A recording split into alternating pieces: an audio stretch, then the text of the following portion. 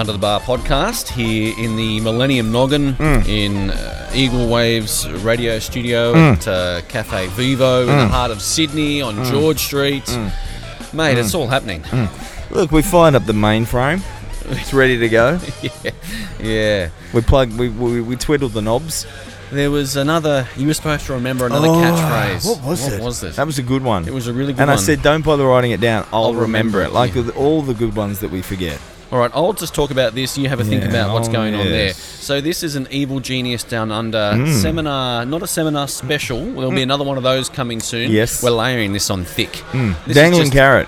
We're just doing a seminar sneak peek. And this is quite organic, Rawdon, in typical Under the Bar fashion. GMO free, yep. Basically what's been going on in lead up to this massive seminar that we're doing, we've been talking to Broderick in a fairly casual basis every Wednesday morning before doing podcast-based activities. Yep. Basically just to get the feel of what the seminar is going to be Well, like. it actually came about because I've obviously spent years and years talking to Broderick and getting a feel for his psyche. But you've done your interviews via the program. On the mainframe, and you thought, look, I just need to... a few Skypes here and there, but it's not enough. Exactly. I need to get my feel for Broderick so I can really engage and fundamentally get the most out of him on the day at seminar in Sydney, and of course up north with Flex Success, the Cane Toe territory where we're going to go. And basically, we decided we would actually record some of these... Well, look, he's too good not to record. Yeah, off-the-cuff chats. Whenever he's online, just press record, no matter what we're talking about. And basically, we were having a discussion, actually, it was about my own training and an issue with recovery. Yes. Then it's you. And then that led one thing to another and another. And then we got onto a conversation about growth hormone. Oh. And the elephant in the room. It was a wonderful breakdown of what the hormone does and all the ins and outs of it. It broke down to IGF-1 fundamentally, didn't it? It did. And other growth factors. Came out the back of the liver. And, back door. Out the back door. And out the back door. There were growth factors. So we thought we'd put this up. Let's not pretend we actually know what we're talking about. No, absolutely not, mate. But we come on, mate. Mate, we know as much as Cam. We don't even bother pretending anymore. Cam, do you know much? No, he just shrugged. Yeah. He shrugged. He might look like a rock star, but he's not a rock star. He knows how to Wookiee, that's for sure. But that's the extent of it. Well, he does it all for the Wookiee. Now, mate, so there we go. You like that one? I'm alive. I'm alive. The seminar is on in Sydney on the 7th of April 2018. At Red Dwarf. Giant Dwarf. Dwarfism. And then we're up to Brisbane the following Saturday, 14th of April. And that's in... Little Tokyo 2. Oh, okay, yep. Little Tokyo. Okay. That's the function centre. Right. But basically, you can go to evilgeniusdownunder.com for all the information about the actual seminar. Yeah, there's actually some pretty cool... I mean, you're going to bother rattling them off, or we've done that a few times. No, that's fine. You can read about it there. Yep. But as part of the actual seminar, because we couldn't get everything into the day, there's some prerequisite content on the biology. And what we're doing with that will be in sort of audio PDF format. The outline for that will be, section 1 will be about an overview of evolutionary biology. Well, from little tadpoles up to what we are, you and I sitting here today, that type of stuff. Yeah, evolution, cell, tissue, organ, system, all that kind of stuff. Yep, that stuff's pretty cool though. It's really cool. Yeah, but maybe not in a seminar. You don't want to. So that's good. We're doing it beforehand. Yeah. Good. Then we go. Section 2 will be the biology of the key body systems. So break this down. Like what? Things like digestive system, endocrine system, exocrine system, the immune system, skeletal, muscular, nervous. So then we're going to go through with... Is there a sexual system? Reproductive system. There we go. Yeah. Technical term, sexual. And obviously, Broderick's he's a biologist. And so from a biological perspective, we go through the systems of the body. It'll be a great understanding of what's going on in the body, right? So the idea is this because he will potentially refer to these things on the day. So that's why we're doing it. So you can have a bit of a grasp on the fundamentals before attending the seminar. Then we go on to another section where we go through the biology of the key hormones of those systems: testosterone, estrogen, estrogen, growth hormone, insulin, cortisol, all the thyroid hormones, the adrenaline, noradrenaline hormones, catecholamines. We're getting into the need to know stuff now. This is pretty relevant with what we do as coaches and trainers. So a breakdown from a biological perspective on all of those hormones, and then obviously on the day at the seminar, then they can be taken into more of a athletic performance, body composition context. So really looking forward to that. But we're going to play this outtake of 30-minute discussion on growth hormone, and just imagine having something of similar content on all these other hormones of the body. Like when I think about it, Rawdon, the pre-content for this seminar is worth the price of the ticket in its own right. To be honest, they probably don't even have to come to the seminar. Just pay, listen to the stuff, and be done with it. Yeah, just don't turn up on the day. So the dates again, 7th of April, Sydney, 14th of April, Brisbane. Go to evilgeniusdownunder.com for all the information about the seminar. And obviously we're combining forces with Flex Success. Dean and Lizzie are putting pen to paper and really being integral in this, making this happen, pushing buttons north of the border, and we're certainly... For those that don't know, it will be a combined, I guess, effort. Tom, myself, and Dean McKillop will be, I guess. The thing is, if you don't really know Broderick, he's so when he gets he's like the Tasmanian. Is it the Tasmanian devil? It spins around and does the whirlybird thing, and it gets faster. That. Warner Brothers, the cartoon character, he's like that. When he gets wound up, he will spin and knock everyone over. So we need to guide him and funnel him on the keep him on track, because he will get wound up and give so much detail on topics which are absolutely fascinating to us, but we need him to get through a certain amount of topics on the day. So we're going to be lending a helping hand and obviously giving our perspective as appropriate on the various things we talk about too, which will be fun as well. And we also obviously we need Dino there just to add some credibility to beyond you and I. He's got degrees and stuff, like much like Broderick. He's come to the party with I think exercise science degree and all sorts of stuff. So far more skilled than you and I. Just generally speaking, but it would be cool to be combining forces with him. I'm really looking forward to that. Yeah, it's going to be exciting. So all the content's there. Go to Evil Genius Down Under, but for now, just enjoy. Sit back, get some popcorn. Yeah, feed up. Nice little snippet of fairly loose conversation on growth hormone.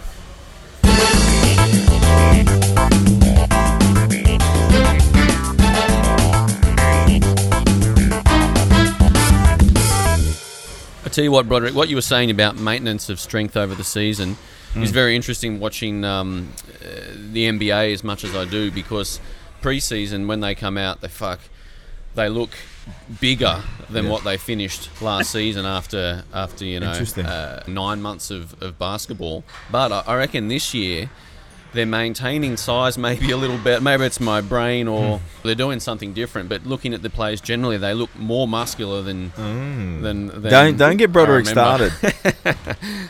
I can say with a straight face, I have not actually consulted in my professional realm with a professional basketball player, but I can tell you that I know what I'm looking at as a professional, and I would say that growth hormone use has gone up several 100% in the NBA over the last 5 years. Interesting. So what are the primary benefits of growth hormone as an agent compared to an anabolic from their perspective? It's borderline undetectable. Right. And it has some very specific, biological actions, but the big reason that it's becoming so highly abused in sports, boxing, American football, and basketball is largely because it is borderline undetectable. If you fail a drug test for growth hormone, you either were subject to the most absurd conditions or you're just really, really not very bright. And also, Broderick, it's common knowledge that the growth hormone has a profound impact on connective tissue and tendon health. So, we're just talking about that's going to inhibit play over time. For that reason alone, it would probably be the weapon of choice, at least in addition with other supplementation, surely. especially in a sport, and I'm not super intimate with, again, I've never actually consulted with a professional basketball player, but I understand physics and I understand biology, and you're talking about a hard surface, big, tall men with long levers bouncing up and down on a hard surface. Yeah. That's got to be pretty deleterious to one's joints. So, I mean, I'm sure that I would pursue some sort of recovery avenue. Oh, you'd fucking have to. Like, what they do, and particularly some of those guys... They play rough, too. I mean, it's physical, and they're massive. They're fucking massive. Yeah. And a lot of players are getting older. Absolutely. And it's interesting you mention that, because that is actually one of my major arguments. People always, give me this, people aren't failing the drug test, and there's not a lot of arrests in the world, and what makes you think drug use is so prominent? I'm like, because the average age, average career duration is 5 times what it was in 1970. In American football, the career length in 1970 was 2 years. Yeah, wow. Yeah, 2 years. Yeah. Now we got guys playing professional Super Bowl caliber football. Oh, dude. I mean, that would over 40? Yeah. The scale weight's probably gone up 10 kilos in that period of time as well. Oh, wait, 10's a joke. Yeah. The average NFL lineman in the 1970s was 230 pounds. Now they're 330 pounds. Fuck. Yeah, and just, I mean, we Broderick and I talk about this, and I mean, anabolics, everyone... We know they're bad, but how are they actually bad? And you could go into the issues with cholesterol, issues with liver, dealing with the anabolic. But Broderick, and correct me if I'm wrong, the most profound thing that happens over time is just you wear the body out. You're 20 kilos heavier than what you normally are. Yeah. Stresses the cardiovascular, stresses the heart, everything has to work, joints, connective tissue, everything else. So, absolutely, that's one of the things that it sort of makes sense to you. Like a bigger individual just is not on the planet as long as a smaller. It's a bit like the Great Danes. They live to the age of 2 and then they're dead. So, like, if these guys are getting bigger and bigger and bigger and they're playing for longer and longer and longer, I mean, come on. There's only one answer. Exactly. Yeah, none of that should be particularly difficult to discern, but people insist on burying their head in the sand and ignoring it, and that's cool. It makes my job all the more exciting and mysterious. Yeah, well, I mean, fortunately they do, because would you be watching? No, and if they weren't the alley-oops and the slam dunks and the rough, exactly, clean athletes. You don't. It's boring. No, absolutely not. And that's the thing people don't realize is, think about everything, even things that are not only quasi-sports. I mean, imagine if pro wrestling was populated by just people. Yeah. Like, the fuck? Yeah. Who would tune into that? It's a bad analogy because it makes people wince, but yet it's not a bad analogy. It's the reason why people tune into porn. It's to watch people with things and abilities that you don't fucking have. That's why you watch it. I mean, if it looked like you just stand in front of a fucking mirror. That's not how it works. Gyrate the hips. But I mean, same with bodybuilding. As if you're going to pay to go to the Mr. Olympia and see guys that you would see, in your local competition. I want to see freaks walking around, like, defying the laws of, physiology, but... So, fascinating. Can we talk about growth hormone a little bit? Because that's just percolating over that one. With testosterone, as you get older and testosterone levels go down, you can either take a supra-physiological dose and get jacked, or you can go on the therapy and have it more therapeutic. Yep. Is there like a therapeutic dose of growth hormone that would be beneficial for everyone just walking around day to day? Growth hormone's a lot harder to quantify on that level. And before I say that, let me actually say this to both intrigue you and depress you. The whole decline of testosterone as you get older is actually exactly normal and correct. Because as Rawdon just pointed out, the number one indicator of mortality is body mass. Bigger creatures of the same species never live long as smaller creatures. So nature has decided, rather intelligently, bad pun there intended toward the intelligent design twits, but nonetheless, nature has decided rather intelligently that once reproductive age has passed, that being smaller is actually a survival benefit. The less you weigh, the more likely you are to live longer. So the decline of androgens over time is actually a longevity mechanism built right into the species. A lot of people don't think about it that way. Now, yes, it does diminish your, quote, quality of life and a lot of things. Absolutely, I'm not about to argue that. But from sheer animal survival, the smaller you get, the easier it is to collect the necessary volume of calories, and the more likely you are to live longer. So that's one of the reasons why that happens. So now rolling that concept over into growth hormone, it's a lot harder to quantify because peptides are largely environmentally responsive. For instance, insulin, which is a peptide everybody understands, is largely responsive to what you eat. So your environment provides the food, so the disposition of your environment is going to generate, you determine the disposition of your diet, and that's going to respond in kind with insulin. So we have a situation with growth hormone where you can't really say this is the appropriate level for somebody your age, weight, whatever, because it's largely environmentally influenced. That same person, age, weight, race, whatever, in Siberia would probably not have the same growth hormone release as they would at the equator.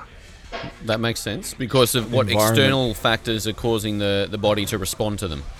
Correct. So it's very much harder to give a number to quantify it, but you can say in very general terms that more growth hormone is going to result in less adipose tissue, more muscular tissue, and more liberated joints. That's pretty valid to say under every condition.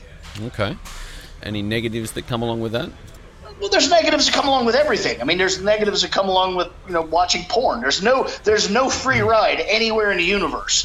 I think I'm pretty qualified, to say that. Like, there is nothing. There's no free energy. There's no, perpetual motion. There's no nothing. So yes, there's negatives.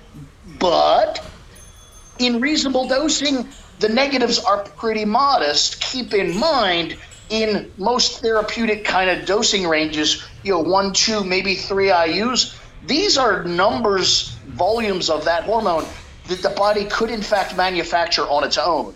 It's not like you're, taking 5 grams of androgens, which is, literally probably 900 times more than a body could ever make. It's not that sort of situation. Now, the difference is typically environmental conditions are so transient that you wouldn't get a 3 IU release of growth hormone every day for a year, admittedly, but the 3 IU release of growth hormone volume is reasonable within normal physiology. Total in the day. All so, right. I mean, there's definitely negatives. I mean, all the things you've heard. Long-term use of growth hormone tends to, because of the complicated cascade of hormones, tends to cause a long-term elevation in blood sugar that could, in someone susceptible to it, generate insulin resistance. Possibly even lead to blatant diabetes, although that's actually really, really overstated. It just doesn't happen very often, but it is technically possible. Again, carpal tunnel is actually probably the most common side effect. Yeah. It is, in fact, possible. You make tissues at large grow in places where you have very small spaces, like the wrist carpals, like some of the nerves behind your knees. These things go through very small passages, as it were. If they were to swell, they could create pressure. So there's always those kinds of potentials, but in general, not a lot of risk. No. Okay. Tell me, Broderick, is that we know that with testosterone there's a feedback loop, negative feedback. So when you supplement testosterone, you suppress your endogenous production. Is growth hormone similar, where if you do supplement that 1 to 3 IU like you mentioned, and essentially provide what your body would provide at peak levels at a younger age, and then theoretically reap the benefit of better joints and connective tissue, and people report sleep being far better in recovery from activity. Is that in addition to what you're still producing, or once you go down that route, is that it? You suppress your endogenous production of growth hormone? There is no consensus on that I'm aware of. There is a feedback loop. It involves a compound called somatostatin. And somatostatin does elevate opposite in concurrence with the elevations of growth hormone. And the argument is, as your growth hormone levels go up, somatostatin goes up, and that curbs future productions of growth hormone. The reality is, I've not seen any studies that suggest that somatostatin elevates in concurrence with exogenous growth hormone. My suspicion, this is purely a suspicion, but I'll explain why I think it, and you can use it for what you think it's worth. Peptides at large, for instance, the one everyone knows pretty well, insulin, does not have a direct feedback loop. If you were to take exogenous insulin, it's not, quote, counted in the way your body tries to regulate blood sugar. Your body releases a given amount of insulin in regards to a given amount of eaten carbohydrate, and then any insulin you take exogenously is in addition to. Yeah. My suspicion is that you have a similar scenario with growth hormone. The somatostatin feedback loop is probably relevant to endogenously produced growth hormone, but I strongly suspect it's not correlated to exogenous growth hormone. Okay. Tick in the box. Yeah. Tick in the box. Place that order. Yes. An old mate. Nudge, nudge, wink, wink. So then how would a professional athlete, or take the NBA player, how would they be working with, of course they would be working with a doctor to get all this right? Like, is it a delicate science? Do you need to be skilled? That's actually a really quirky question, because the truth is, to get most of the health/recovery benefits, actually no, there's no skill at all. Take it works. Children don't have any particular skill, yet they grow like weeds, and most of that growth is in fact driven by somatropic hormone, growth hormone. So no, the caveat to that is, for instance, bodybuilding. Bodybuilding, you are trying desperately to direct that growth into one compartment exclusively, that being contractile protein. Yeah. That does, in fact, require skill, because you need to have the proper environment, blood sugar levels, available amino acids, a specific even variety of training, blood flow, etc. Timing, all sorts of things become relevant to get that drug and that tissue linked up and synergized at the same instant. That is actually incredibly complex, and something that coaches like myself and many others spend all their time trying to work out. As the more systemic concept of overall health, loss of body fat, healthy joints, that's just what it does in the background. So that actually requires little to no skill. You just take it, go about your day, it does its voodoo in the background, and you're better for it in the long run. So it's kind of two answers depending on which demographic you're looking at. Okay.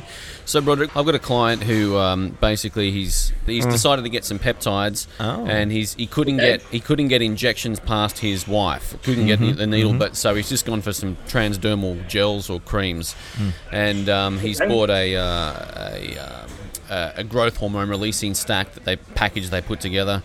And I've had a client in the past, and she used them injectables and put on quite a lot of weight. She did well. Older. But bear in mind, she took a month off work. She trained twice a day. She was eating fucking chicken or the almost egg. 5,000 calories. So there's a lot of things going on. But with the growth hormone pulsing peptides, they always tell you to make sure it's 2 hours away from a meal and then 50 minutes before the next one. And you just mentioned something about the timing and insulin levels in the blood and blood sugar and all this kind of stuff. What's the mechanism going on there with growth hormone pulses and eating things? Wow. That's bloody encompassing. That's a fucking enormous question. Okay. Let's do it this way. Growth hormone itself, whether you inject it or you make it, doesn't actually precipitate much of anything in the way of growth.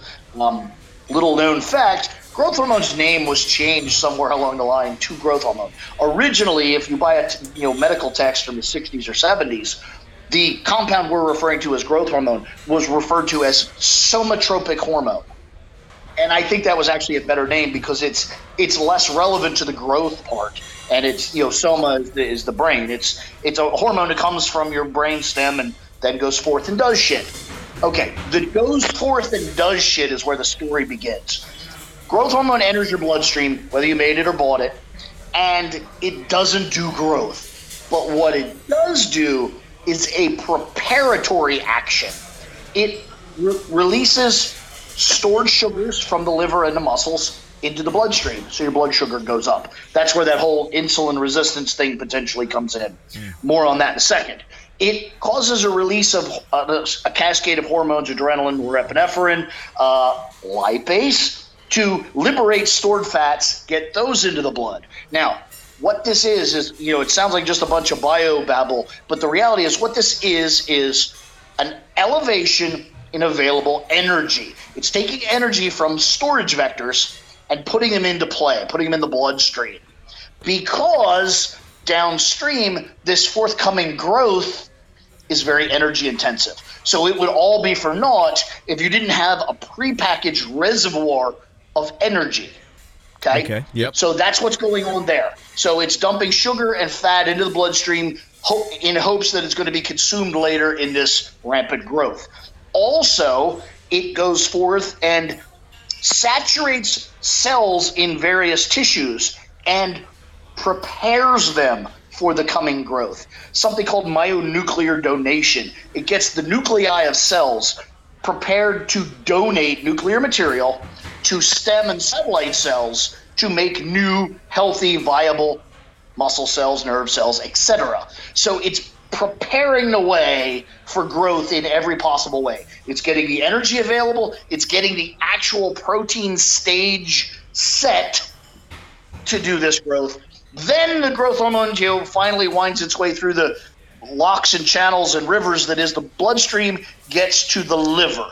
The liver then does some really complicated biology and strips this 191 amino acid polypeptide growth hormone into an assortment of sometamidins. The one that's most popular, and again, somatropic hormone, sometamidins. It's actually Synergy. I don't know why the names were changed. But anyway, and out the back of the liver comes growth factors. And the key word there is, in fact, growth. IGF-1, MGF, and there's a slew of them. We can name them for fucking hours. But IGF-1's the one everybody focuses on. There is actually an IGF-2 and some other stuff that are mildly relevant, but IGF-1 then leaves the liver, goes back into the bloodstream, finds these pre-prepared cells, and is able to work its growth voodoo because the stage has been set.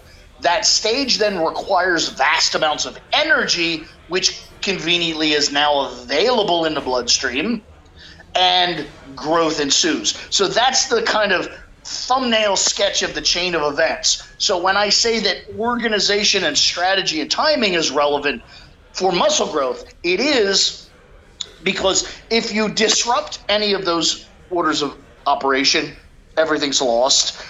And coincidentally, you could augment any of those orders of operation for additional efficacy. For instance, during that window of elevation of blood sugar, you could go out of your way to consume carbohydrates and free amino acids. So now you've got even more energy plus additional pre-digested bioavailable proteins. So now growth can go even faster.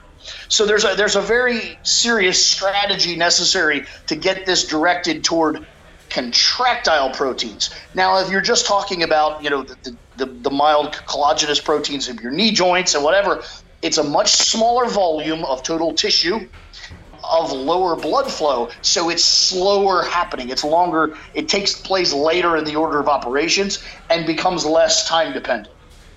Does that help? Yeah, well, that was a very thorough overview of growth hormone and how it all works. So, and a couple of things that I just took out of that. Sure. Ron, you want to? No, go for it. I've got just a couple of.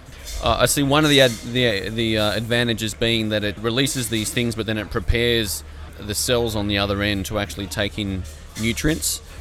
Is that a benefit, actually having a smoother mechanism, a better working, more ready machine to take in these nutrients better than just consuming more nutrients?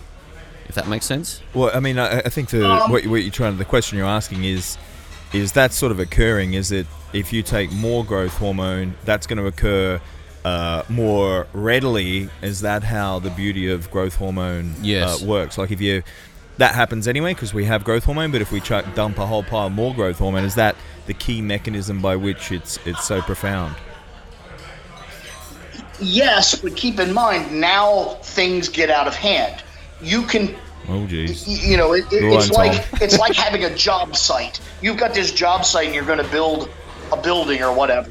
There has to be parity between the number of laborers you have and the pile of bricks you have. Right. Just getting a bigger pile of bricks delivered is not going to get them put in order of a building any quicker. But concurrently, you can get 10 times more laborers, but if they're all fighting over the same bricks, still you don't get anything done. Right. So yes, more growth hormone definitely allows for the potential for greater, more rapid growth, but only if you can concurrently elevate all of those other things. Yeah. And that's where these very elaborate strategies come into play, is now you need X amount of highly digestible, highly available, rapid-acting this thing, and highly digestible, rapid-acting that thing, and they have to be timed in such a way that they're, arriving right on the scene, not too early or not too late to get used, because if they come too early, insulin will go up and strip them away, and if they come on too late, the process is already choked out, and so that it's the greater and greater the dose, the more and more elaborate your approach to using it must be. Again, like I said, I don't want to make it childlike, but think of children. None of this shit is in a child's head when it grows from, a half a meter tall to fucking 2 meters tall. It's just eat, sleep, repeat, and the magic ensues. So that's kind of where you're at with that, I think. Yeah. But also there, I think, Broderick, is there's plenty of studies that will show growth hormone didn't equate to an increase in muscle mass. Okay, cool. Well, what you're saying, Broderick, makes perfect sense because the environment wasn't set. But you dump in 3 grams of anabolics, and then all those scenarios are set up, and then you've got the androgen levels, which are a key mediator on growth. And one of the things that mTOR, when we initiate that training-wise, it'll actually look at what androgen levels are at, and that can be a rate-limiting factor too. So, high doses of GH without high doses of anabolics, well, you're not going to get as much growth. But put that in, then high levels of insulin, and you start, and then like Broderick said, you play around with all the timings and stuff, and that's where the magic happens. That, I mean, not that we're encouraging our listeners to go do all these things, but in the world of super physiological levels of muscle mass that the pro bodybuilders have these days, I mean, that's where the voodoo magic comes in. It's orchestrating. Interesting. In my mind, an interesting thing to look at is, quote, nature. And obviously, I hammer it over and over, but think about, we have people in society that actually have pituitary disorders, unfortunately usually fatal pituitary tumors, but nonetheless, they're case subjects. R.I.P. Andre the Giant jumps to mind. The dude legitimately had a pituitary problem, legitimately had acromegalia, rampant growth generated by somatropic hormone, and coincidentally, or perhaps not, we're not talking about an overly muscular individual. He was gigantic for sure, but not overly muscular, certainly not bodybuilder-esque. Yeah. It's not as if that growth hormone magically manifested a world-class physique. No. It absolutely did not.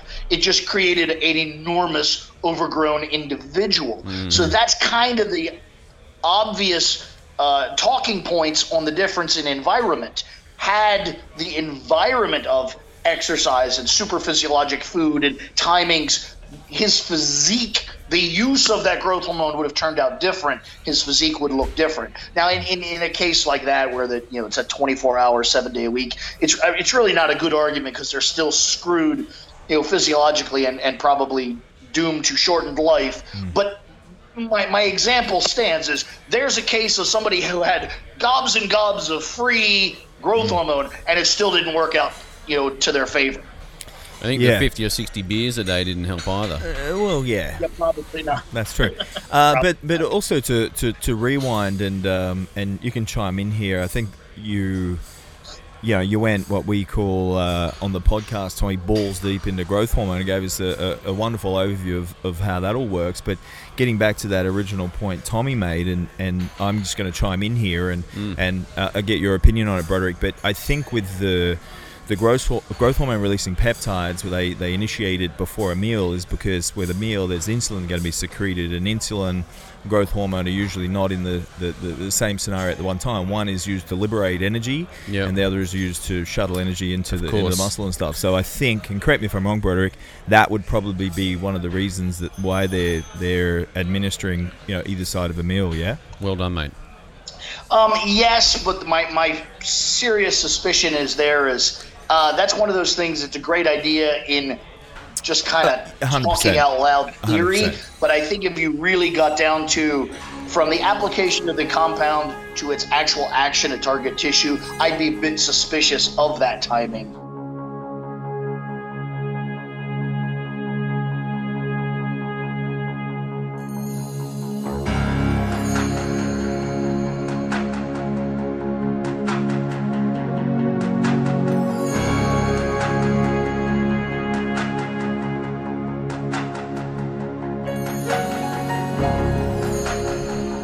Well, there you go, Rawdon. Growth hormone doesn't do growth. It does all these other things. Layer upon layer, Tom. Comes out the back of the liver with the growth factors. So it sort of sets up for the magic that's going to unfold in the hours really afterwards. So it's shudder to think how in depth he's going to go into all the other hormones. Mate, it's amazing to also when he mentioned sort of. A growth hormone release of a person in Siberia as opposed to Equatorial Guinea would be different. Andre the Giant was pumping out all this growth hormone, but he was massive, but he wasn't in great shape. You sort of get a sense of how important the training environment and nutritional environment is to the impact of these hormones, particularly when you're using them exogenously. Like it's, sure, take them, but there's the artwork to getting that right is... Well, hold on. Yeah, we're not saying, sure, take them. But we're saying, if you were going to take them, then, there is far more to it. To get the most out of it anyway. Yeah, but just from an anti-aging perspective, it sounds like, as much as Broderick says we should all get small, shrivel up and die, I'm more for, getting bigger and better and bigger and more gargantuan as the years progress. Really, really strain the systems. And I think GH and testosterone is going to allow me to do that. Okay, that's the podcast. That was a good one, mate. Well done. EvilGeniusDownUnder.com for all the detail on the seminar with Flex Success, UTB, and the Evil Genius. Awesome.